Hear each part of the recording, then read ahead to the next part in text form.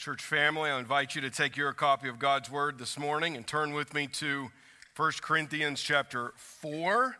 Feels like it's been a minute since we've been in 1 Corinthians together, but now we are back, and here we are, and I am excited for it. As you find your place in your Bible and get your notes out, our children are dismissed in the back. I want to remind you that this evening we will gather again at 6 o'clock for our third Sunday evening worship service. So if you're new with us, on the third Sunday of the month, our church gathers twice, once here in the morning. We're glad you're here.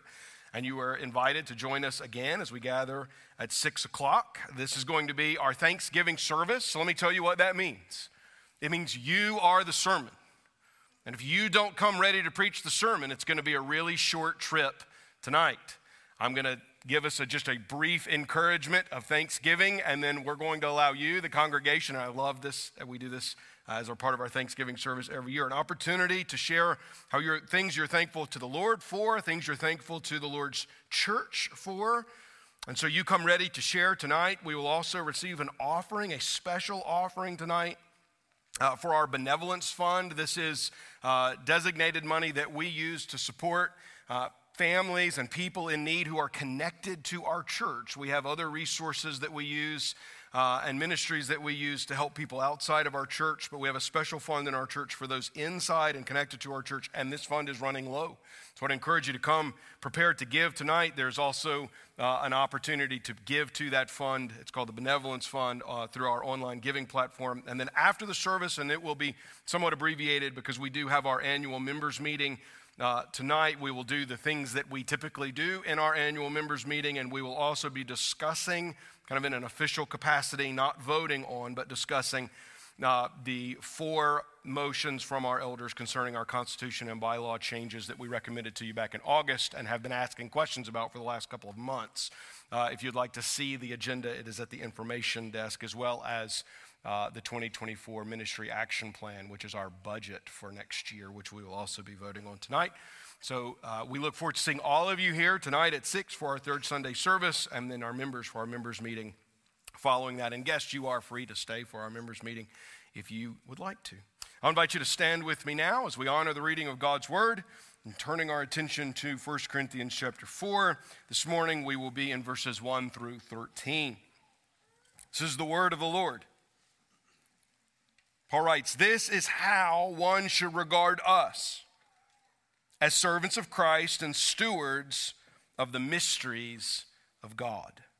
Moreover, it is required of stewards that they be found faithful.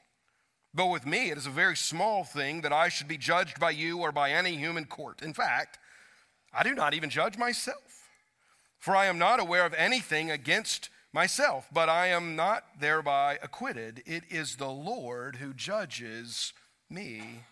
Therefore, do not pronounce judgment before the Lord comes, who will bring to light the things now hidden in darkness and will disclose the purposes of the heart. Then each one will receive his commendation from God. I have applied all these things to myself and Apollos for your benefit, brothers, that you may learn by us not to go beyond what is written, that none of you may be puffed up in favor of one against another. For who sees anything different in you? What do you have that you did not receive? If then you received it, why do you boast as if you did not receive it? Already you have all you want. Already you have become rich. Without us you have become kings, and would that you did reign, so that we might share the rule with you. For I think that God has exhibited us apostles as last of all, like men sentenced to death, because we have become a spectacle to the world, to angels, and to men. We are fools for Christ's sake, but you are wise in Christ. We are weak, but you are strong. You are held in honor, but we in disrepute. To the present hour we are hungry and thirsty. We are poorly dressed and buffeted and homeless, and we labor, working with our own hands. When reviled, we bless. When persecuted, we endure. When slandered, we entreat. We have become and are still like the scum of the world, the refuse of all things." Let's pray together. Father, I thank you this morning for the gathered body of believers that is Nansemond River Baptist Church. How grateful I am for this community of faith. Father, this morning we have sung to you, our God and King, songs of a persecuted and afflicted church. And we recognize that while in some ways we have experienced persecution and affliction as individuals, we understand that there are those around the world today who have experienced it in far greater ways. And we stand with them, recognizing the suffering of our brothers and sisters in Christ who are in persecuted places, who are very much like the apostles this morning, afflicted, without honor, homeless, buffeted, distressed, reviled and persecuted, slandered for the sake of the gospel. We pray, God, for your encouragement in their hearts, that you would lift them up. And we confess, God, that in our pride, we so often think that the things that we have came from us, that the good that we have done has somehow come from our own ingenuity and creativity, has proceeded forth out of ourselves. Father, would you draw us to repentance? Would we not find ourselves like the Corinthians, puffed up and conceited? But would we find ourselves like the apostles, humble servants of God? Challenge us through your word, we pray today in Christ's name. Amen. You may be seated. Today's sermon is entitled Humility Matters. Pride, which is a main idea here, the opposite of humility, is a unity killer. Unity is still the primary theme that Paul is addressing as he writes this first letter to the church at Corinth. The first 4 chapters is concerned with the subject of unity, that they had become disunified as a church, that they had created unnecessary divisions and factions amongst themselves, that they had rallied around varying personalities, and they had allowed these factions to make them think better of themselves than of others in the congregation. And this pride, this selfishness, this false sense of worth was killing their unity. Pride will kill you. It'll kill me.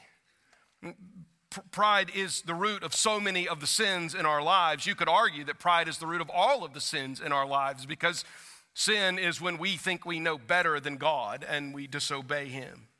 But pride within a church will kill the church's unity and will kill the church's mission quicker than nearly anything else. Over the last few years, in the podcast craze, some of you are into the podcast craze. You can't go anywhere without listening to a podcast on something. You can't discuss a subject without telling people about a podcast that you heard about that subject. Well, in that podcast craze, it's become popular to release podcasts about once great churches.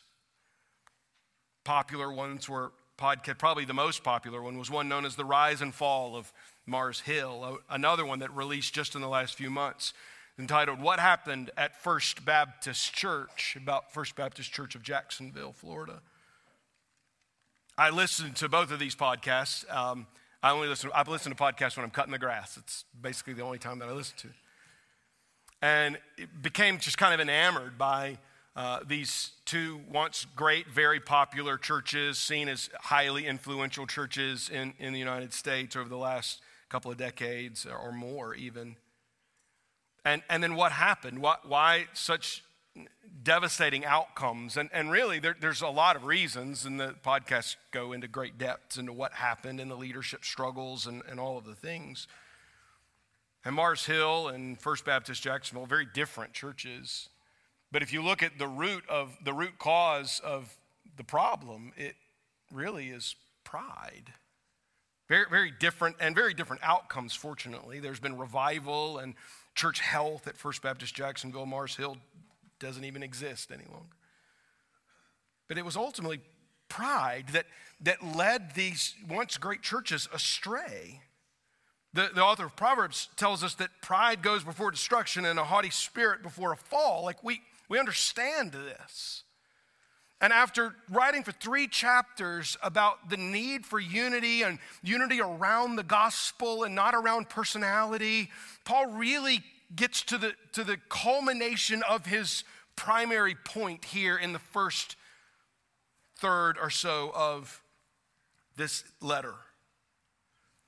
And that is the sinful pride of the church at Corinth was causing the disunity amongst them, and that they needed to rid themselves of this pride. And in his strongest language in maybe the entire book, Paul is going to point once and for all to the cause of their disunity, their own sinful pride and being puffed up around their judgment of the servants of God. The main idea of today's sermon is that all believers are called to live humble lives in service to the Lord, who alone judges our hearts, provides for our every need, and calls us to share in his affliction. This is a sermon for every individual here today. We all need to hear this, because sinful pride will creep into every one of our lives if we are not paying attention. And it is also a call corporately, because like those churches that podcasts have been made about, if this were to happen at Nansemond River, no one would make a podcast, but it would be equally as devastating if we were to allow pride to slip into who we are and to cause disunity here amongst this brotherhood of faith.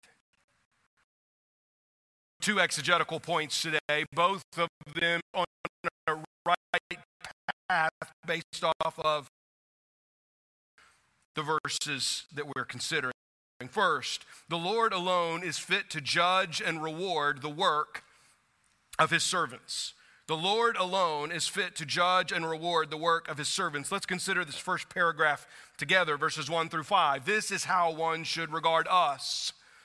The us is the apostles. He's talking about himself, Apollos, his missionary team, Peter, who he had referenced earlier in the book, as servants of Christ and stewards of the mystery of God. Moreover, it is required of stewards that they be found faithful. But with me, it is a very small thing that I should be judged by you or by any human court. In fact, I do not even judge myself, for I am not aware of anything against myself, but I am not thereby acquitted. It is the Lord who judges me. Therefore, do not pronounce judgment before the time, before the Lord comes, who will bring to light the things now hidden in darkness and will disclose the purposes of the heart. Then each one will receive his commendation from God. So Paul begins this kind of final argument about unity by looking at the Corinthians and saying the way that you are perceiving your spiritual fathers, the apostles, those who have come before you, those who have preached the gospel to you, those who planted your church, is wrong-headed. He says, you think you have the right to judge us. And if we think back to what we've seen in the previous chapters, this is what Paul has addressed, that they thought that they could create division in the church or factions within the church based off of personality, based off of preaching style and teaching style. Well, I'm of Team Apollos, or I'm of Team Paul, or I'm of Team Peter, as if they have the right to do so. And so he says, this is how you should regard us.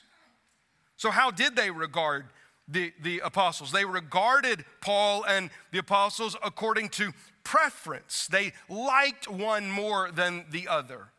How should they have regarded them? Paul says they should have regarded them as servants with a clear mission. He says in verse 1 that they are stewards, they are servants of Christ, stewards of the mysteries of God. The mysteries of God are the gospel, and this is what Paul and the apostles have been called to, of proclaiming the gospel and spreading the gospel around the world. And they are stewards of Christ. They are servants. Stewards and servants is the same thing. We have to understand kind of first century culture as it related to stewardship and servants. Just quickly, the primary form of employment in the Roman world is what Paul's describing here. The Bible sometimes uses the term slavery for it, but for Americans who are so influenced by chattel slavery that is in the history of this country, we hear slavery and we kind of think the wrong thing. That kind of slavery did exist, and it would have been condemned in Scripture. But what's being described here is really the way lots and lots of people were employed. They would actually give themselves into servitude for a period of time. They would be able to buy themselves out, and it would give them the resources that they would need. It would give them the protection they would need. It would give them a job. Some of these people were extremely important. In wealthy households, there would be incredibly important stewards who would be entrusted with much. This is why Jesus is able to tell stories about faithful stewards that would be entrusted with years and years worth of wages. Because servants and stewards were entrusted with much, and God has entrusted the apostles with the mysteries of God, with the gospel. They've been entrusted with much. And yet, the church at Corinth thought they had the right to judge the apostles. And this is what Paul addresses in verses 2 through 5. He says, why are you judging? I don't even judge myself. He says in verse 4, I don't even know if there's anything that I should judge myself on, but I don't judge myself. This doesn't mean that Paul's not looking for sin in his life and allowing the Holy Spirit to root out sin. He's talking about his work in the gospel ministry. He's talking about his work as an apostle of proclaiming the gospel. It's that work that the church at Corinth thought they could sit in judgment over. That Apollos was a better preacher than Paul, or Paul was a better writer than Apollos, or Peter was better than both of them, or however it was that they had divided these things in their minds. And he tells them, don't pronounce judgment over these people because you don't have the right to. They're not your servants. Paul's not submitting himself to judgment of Corinth. He says, I'm not even submitting myself to human judgment or even the judgment of or human courts or even the judgment of myself, because only the Lord can truly judge. Why? Because he alone sees the heart. What do we see in verse 5? Do not pronounce judgment before the Lord comes, who will bring to light the things that are now hidden in darkness and will disclose the purposes of the heart. It is the Lord that sees that which is done in darkness. It is the Lord who sees that which is in man's heart. Then each one will receive his commendation from God. That God is the one who will judge and reward his servants.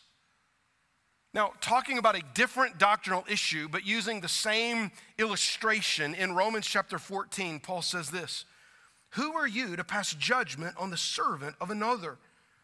It is before his own master that he stands or falls, and he will be upheld, for the Lord is able to make him stand.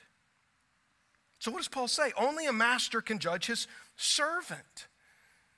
Only the one who has called Paul as an apostle and has set him on his mission of planting churches amongst the Gentiles, only he can determine if what's being done is glorifying to God or not. Because there's so many things that can be hidden in the heart. There's so many things that can be done in the darkness. And Paul says, we're just going to let the Lord settle those things in the end. Church, we don't set ourselves in the place of judgment of those things. Now, a couple clarifying points that are helpful for us, because we could over-apply this. I want to give you three just quickly. First, Paul's not saying that a church can't hold its pastors, its elders accountable. We certainly can. And in 1 Timothy chapter 5, Paul tells the church how to do that. Number two, Paul isn't negating church discipline. He's not negating he's not telling the church that we shouldn't reveal sin in the lives of one another, calling one another to repentance, and even putting someone out of the church who is refusing to repent. It would be silly for Paul to make that argument here and then say what he says in chapters 5 and 6. And when we get to chapters 5 and 6 in a couple of weeks, we're going to see this. It's a clear call for church discipline within that local church. Number 3, it doesn't negate judging doctrine, even doctrine of apostles. I would reference you to Galatians chapter 1, where Paul says, if anybody preaches a gospel contrary to what we are telling you, let them be accursed. That the congregation is supposed to judge these things. That you are supposed to hold your leaders accountable. That you are supposed to hold one another accountable. And that you are supposed to guard the doctrines of the church. So then where is the line? Where is the line of what we as a congregation are supposed to judge and what we as a congregation are not? Well, if we're judging a faithful servant based on the way they serve the Lord, according to their conscience and convictions, we don't get to stand in judgment over that person. There are lots, and I'll just use myself as an example. It's really tempting for me, I can't speak for all pastors, it's really tempting for me to watch how other pastors pastor their churches and to kind of get in the mud of, I wouldn't do it like that. I wouldn't preach like that. I wouldn't lead like that. Man, I just remind me, maybe it's just because it's a temptation for me, like I just remind myself over and over, don't sit in judgment of the way other people are doing things faithfully called by God. Now, if they're preaching wrong doctrine, correct wrong doctrine, right? And I don't think it's my role or our role to correct the wrong doctrine of other churches. But if it were to affect ours, then we would certainly seek to correct it and to point it out. But if they're faithfully serving the Lord in a different way, and that's really what was happening here. Apollos had his style, Paul had his style, Peter had his style. And the church was like, there's some people in the church, I like this style, I like this. That's not... That's silly for us to think that we should judge that because these are servants of the Lord. So let's think about this in light of unity for a moment. How ununifying would it be in our church if every small group sat in judgment of how other small groups conducted themselves, how they fellowshiped together, or how their teacher taught the group, or how they cared for one another?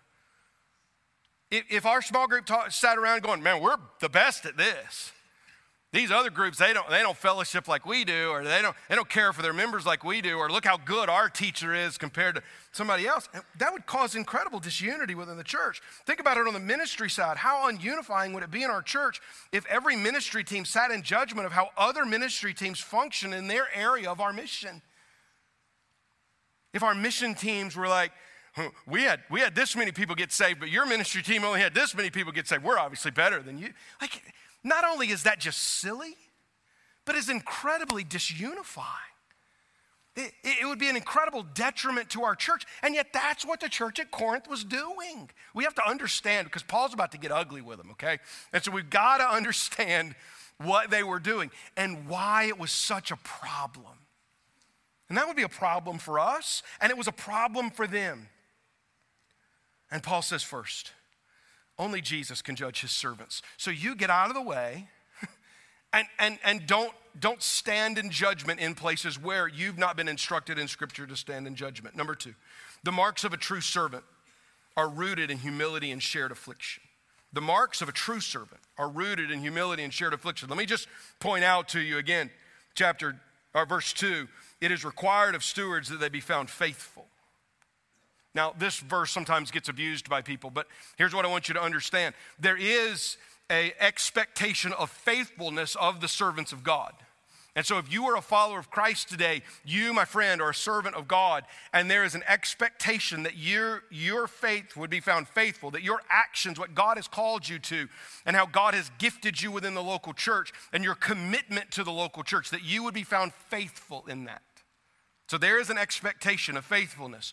But that faithfulness, the marks of a true faithful servant are rooted not in success and pride, but in humility and shared affliction. Now, Let's move into verses 6 and 7. I have applied all of these things to myself and Apollos for your benefit, brothers, that you may learn from us not to go beyond what is written, that none of you may be puffed up in favor of one against another. For who sees anything different in you? And what do you have that you did not receive? If then you received it, why do you boast as if you did not receive it? Let's just consider these verses separately quickly. Verse 6 is a clear statement of his application. I believe Paul is looking back when he says, I have applied all these things to myself and Apollos. I think Paul is looking back over the last 3 chapters and he's saying, Church at Corinth, I'm applying all of that, everything that you've heard about not having factions and being unified in the gospel, on mission together, all of this I'm applying to myself and Apollos. He's making it abundantly clear. We should have no question because, again, Paul's about to get harsh with them. All right? So he's saying, all of this I've applied so that you may, right, for this reason, not go beyond what is written, that none of you may be puffed up in favor of one against another. So why is he doing this? I'm doing this so you'll stop being prideful and submit to Scripture. When he says not go beyond what is written, what he's saying is Scripture. And there are certain things that the church is trusted to judge in Scripture, and there's certain things the church is not entrusted to judge in Scripture. And Paul's being clear. You have your instructions, but don't go beyond that. Because by going beyond that, what happens? You become puffed up in favor of one against another. And the one against another is at first Apollos or Paul or Peter, but then it ends up being one against another in the room because we've taken these sides. So he's clearly laid out, I've applied all of this to my ministry, to Apollos' ministry, so that you will do what Scripture's instructing you to do and not be prideful. Now, Paul has some questions for them. These are rhetorical questions. We have to read them that way. A little bit of what is said both in this verse and in the next couple of verses gets lost in translation for us. So I'm going to have to explain kind of the way that Paul writes. You know, have you ever sent a text message to somebody and they just completely misunderstood what you meant? Like they thought you were being mean and ugly and you weren't. Sarcasm, that kind of thing doesn't communicate over social media and text messages very well, emails, that kind of thing. Sometimes the same is true in Scripture. Paul's actually being very sarcastic here. And if we read this wrong, we don't think that he is, but he is. He's using actually sarcastic language. He's going to ask them 3 rhetorical questions. The first one is this in verse 7. For who sees anything different in you? And you say, I don't really understand what's he meaning when he says for who sees. Is he questioning about how do other people view them? How do they view themselves? How are they viewing one another? Let me just sum this up for you the way that Gordon Fee, who's an expert on 1 Corinthians, how Gordon Fee interprets this question. You ready? Who do you think you are? That's Paul's first question. Who do you think you are? It's a question of presumption. They have developed a presumptuous nature to think that they can sit in judgment over the servants of God. Because if they think they can sit in judgment over the servants of God, then they are placing themselves as the masters. And who is the master? God is. So Paul rightly asks, who do you think you are? Second question, what do you have that you did not receive? So he asks, what if this is from you? If the first question deals with their presumption, their second question deals with ungratefulness. The ungratefulness of their heart to assume that somehow this is about them, that they can be pompous and arrogant enough to sit in judgment over others and to divide the church in this way as if they have created anything good in their midst. The third question, if then you received it, why do you boast as if you did not receive it? Really is a combination of both. Who do you think you are? And why do you think this is from you? This is intended to drive home the point. What gives you the right, Paul says, to sit in judgment over the servants of God? Let me illustrate it like this. Parents, imagine for a minute that your elementary age school child is off at school, at church, and just picture them off somewhere else, out in the neighborhood. And you get a phone call from somebody in authority saying, hey, I was watching your kid play today with their friends, and they were making fun of another kid because he didn't live in as nice of a house as your kid lives in, because they didn't wear as nice of clothes as your kid wears, because they didn't have the newest gaming system that your kid has, that they don't ride around in as nice of a car as your kid rides around in. What kind of conversation would you have with little Johnny when he gets home? Who do you think you are? What gives you the right to assume that any of this, right, that any of this belongs to you at all? Kids, we got kids in here. Kids, none of the things that you have are yours. They all belong to those bigger people sitting next to you right now. And I mean everything, okay? You don't have the right to look down on somebody else because you think you want to. You don't own nothing. And this is the point Paul's making. Who do you think you are? So he asks these three rhetorical questions, kind of driving home this point. Now, we need to set our minds to these questions. Understand, for instance, think about what the Apostle James writes in James chapter 1. Every good and perfect gift is from above, coming down from the Father of lights, with whom there is no variation of shadow due to change. This is clear biblical teaching, that there's nothing good happening in our lives, there's nothing good happening in our church that comes from us. It all comes from God. Every good and perfect gift comes from God. And when we allow our sinful pride and boasting and arrogance to puff us up and think that somehow it has anything to do with us, to the point where we can sit in judgment of others and how they're serving God. John Calvin, writing about this passage in 1 Corinthians chapter 4, says this: there is no man that has anything of excellency from himself. Therefore, the man that extols himself is a fool and an idiot. This is the questions that Paul asks the church at Corinth, but the dressing down is not done. It has just begun. What follows is as close to a public shaming as you will find in the New Testament, outside of maybe the book of Galatians.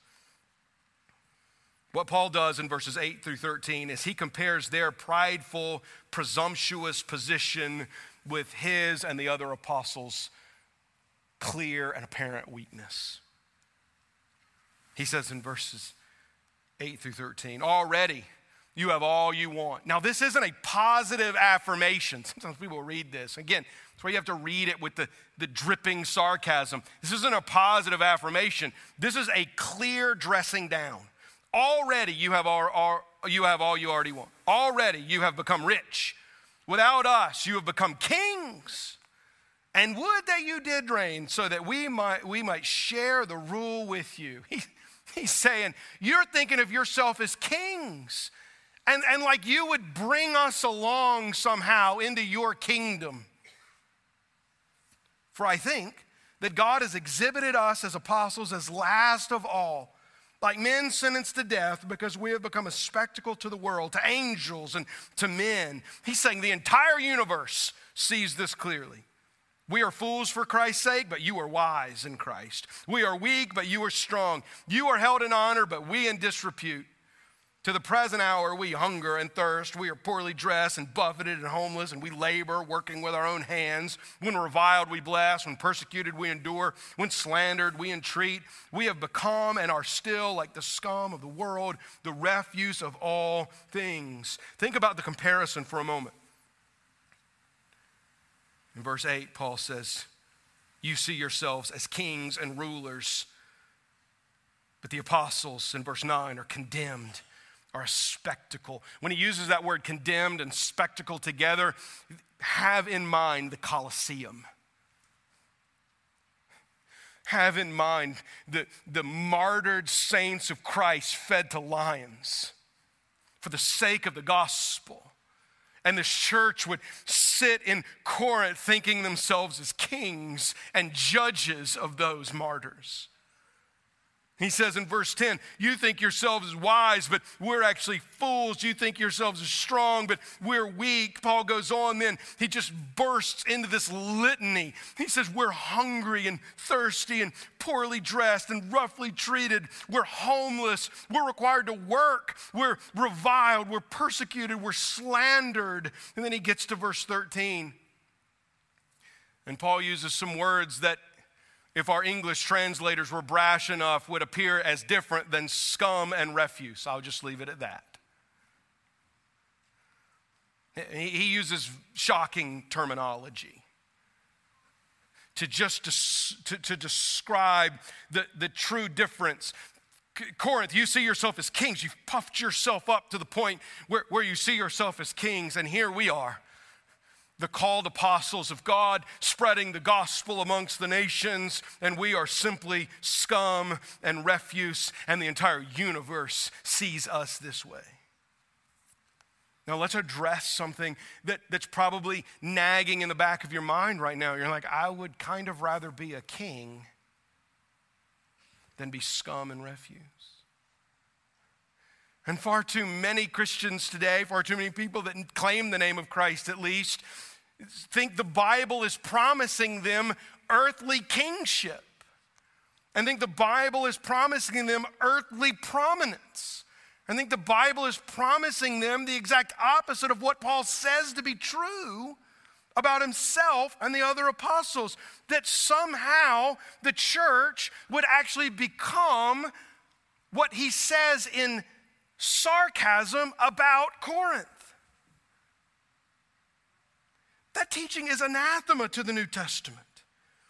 It's completely opposite of what the scriptures really say is true and should be our attitude. For instance, consider with me what Paul says in Philippians chapter 3.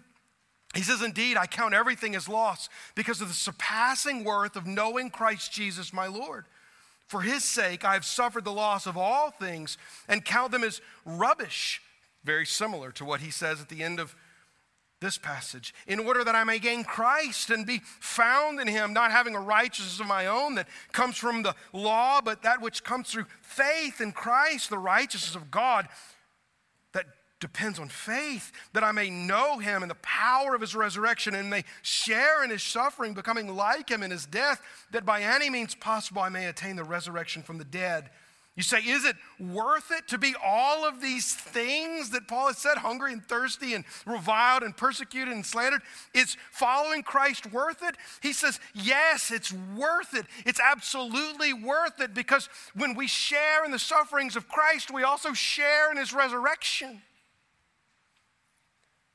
And in Romans 8:18, he says, for I consider the sufferings of this present time are not worth comparing with the glory that is to be revealed to us. So hear me, church. We will one day be as kings. We will one day live in the glory of God. We will one day be all of those things that Corinth assumed of themselves, but that day's not today. Today, we look at what God is doing in our midst and realize that it is fully God doing it. Today, we look at any good thing in our lives and realize that it did not come about because of us, but it came because God in his goodness has entrusted it to us. And as I prayed at the beginning, we realize that there are Christians around our world today, churches around our world today, who are experiencing these things not in thought but in action. And that we say, while we will not go seeking after persecution and sword, we are ready to endure it. And we're ready to endure it because the Holy Spirit changes our minds from being puffed up and conceited and prideful. By the way, prideful people will not endure persecution for very long. To being humble and contrite, understanding our position as servants of Christ. So when any of these things come in our lives, our perspective is like that of Paul. This is just a temporary suffering for a temporary time, but there is glory that awaits. So what? Do I live my life in relation to the Lord? There's two parts of this. To the Lord and others in sinful pride or Christ-honoring humility. The church at Corinth needed a reality check, and Paul gives them one. My question to you today, church, is do we need that same kind of dressing down? Or maybe do you, as an individual, need this same kind of encouragement today, this admonition today, to understand this is not about you. It's about what God is doing. It's about how God is moving, and it's about His glory, and it is not to puff us up, but it is to make much of Christ. And that sinful pride will tear us apart both internally and corporately. Let me give you an illustration from the Old Testament about this. The Old Testament book of Job, a long book, a book that stands as kind of unique in the way not only it is written, but unique in the way that it finds itself in the history of the Old Testament, which means we have no idea where it finds itself in the history of the Old Testament. But this book of Job is like fascinating, right? Like Job's this wealthy guy, lives somewhere far away from Israel and has it all, and it's taken away, and he has it all, and it's taken away. And I mean, and you may read that and you'd be like, man, if I was Job, I'd kind of feel the same way that he does. I mean, Job really kind of questions God, and he gets some friends around him, and they question Job's sin. They're like, oh yeah, God's just. You're just a sinner, Job, and God did this to you, right? And so basically Job accuses God of injustice. This is a prideful demand of Job. He basically pridefully demands, explain yourself. And in Job 38, God shows up and explains himself. We read in part, the Lord answers Job out of the whirlwind and says, who is this that darkens counsel by words without knowledge? Who do you think you are? God says. Dress for action like a man. Put your big boy pants on. I will question you and you will make it known to me. Where were you when I laid the foundations of the earth? Tell me if you have understanding. Who determines its measurements? Surely you know. Or who stretches the line upon it? On what were its bases sunk? Or who laid its cornerstone when the morning stars sang together and all the sons of God shouted for joy? And that's just the first 7 verses of Job 38. It goes on, all of Job 38, all of Job 39, all of Job 40, all of Job 41. And it's just like, who do you think you are? And you get Job's response. In Job 42, Job answers the Lord, I know that you can do all things and that no purpose of yours can be thwarted. Who is this that hides counsel without knowledge? Therefore I have uttered what I did not understand, things too wonderful for me, which I do not know. Hear and I will speak. I will question you and make it known to me. I had heard of you by the hearing of the ear, but now my eye sees you. Therefore I despise myself and repent in dust and ashes. You say, why use Job as an illustration here? Because some of us need the response of Job this morning. Some of us need to be confronted with the word of God this morning in our own sinful pride and agree with Job that I repent in dust and ashes because God, you are great and I am not. But here's the good news today, church. Back in the book of James, that apostle promises us that if we humble ourselves before the Lord, He will exalt you. In 1 Corinthians 4, Paul called himself a steward of the mysteries of the gospel. This is the mystery of the gospel, that God exalts those who recognize that they cannot exalt themselves. You think about our initial response to the gospel, that when we hear the good news of the work of Jesus, that God is holy and man is sinful, but Christ died in our place so that we may have life through faith in Him. When we hear that, we're faced with this internal human decision, right? Do I believe that or not? Do I believe that I can save myself or not? And then the work of the Holy Spirit does this thing that we can't really explain. He humbles us. He takes us from our pride down to our knees that says, God, I cannot do this on my own. And then what happens? God exalts those whom He humbles. And the exaltation of God is not like the exaltation of man. It's not sinful and prideful and boastful. It's not puffed up. It's an exaltation in Christ, that we're exalted because Christ is exalted. recognizing that it has nothing at all to do with us, but everything to do with him and who he is and what he has done. This is the mystery of God and the goodness of his gospel today. Hear me, my friend, if you've never come to faith in Christ, if you will look to him, humble yourself, realizing you can't save yourself, but Jesus can save you through that humility, Christ will exalt you. And some of us need to heed this warning today. This is both personal, but it is also corporate, because the message of 1 Corinthians 1, 2, 3, and 4 is very corporate. It's about this disunified church that had allowed pride to be the root cause of their disunity. So I want you to hear what Paul says in Ephesians chapter 4. He encourages that local church. I, therefore, a prisoner for the Lord, urge you to walk in a manner worthy of the calling to which you've been called. So walk in a manner worthy of the gospel. Then he says, with all humility. The first attribute, the first Christian attribute that Paul names when he says, walk in a manner worthy of the calling, walk in a manner worthy of the gospel, is humility. With all humility and gentleness, with patience, bearing with one another in love. He says, notice verse 3, eager to maintain the unity of the Spirit in the bond of peace.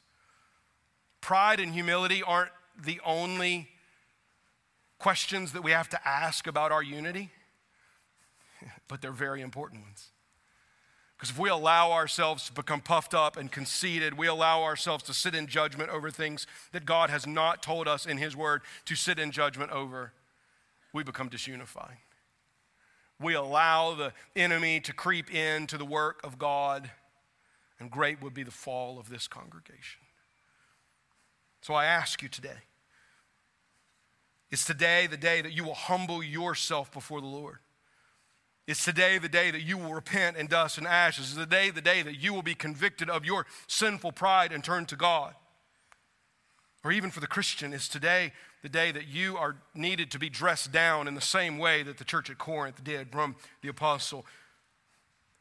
Are there ways that we are allowing our pride to affect our unity? Let's pray together. Father, we thank you for the goodness of your gospel towards us and how your word shines as a bright light into the dark reaches of our hearts. And I confess to you my pride that I all too often allow to cloud my judgment, to influence my words and my perception of others. God, would you root out pride from amongst us? Would you rid us, God, of boasting? Would you do this even in the secret places that only you can see? So that we may be your humble servants, stewards of the mystery of the gospel. Thank you for that mystery. Thank you that when your Holy Spirit humbles us, he then exalts us in Christ. And we pray, God, that there are those who are still in their sin today, that they would be humbled, that they would turn to you and be saved. We ask this in Christ's name. Amen. Yeah, today was mainly a sermon about the church and about Christians, but there's a clear explanation of the good news of the gospel and our need for it. And so maybe you're here today. Maybe you came because it's Thanksgiving. You're like, I don't go to church around Thanksgiving. And you hear that you have this desperate, undying need to be saved because you can't save yourself. And in your pride, you thought you could, but today you realize you couldn't. At the end of our service, I'll be with our Connect team at the lobby. I'd love to talk with you about how you can respond to the gospel and put your faith in Christ. Church, I invite you now to stand with me as we sing together.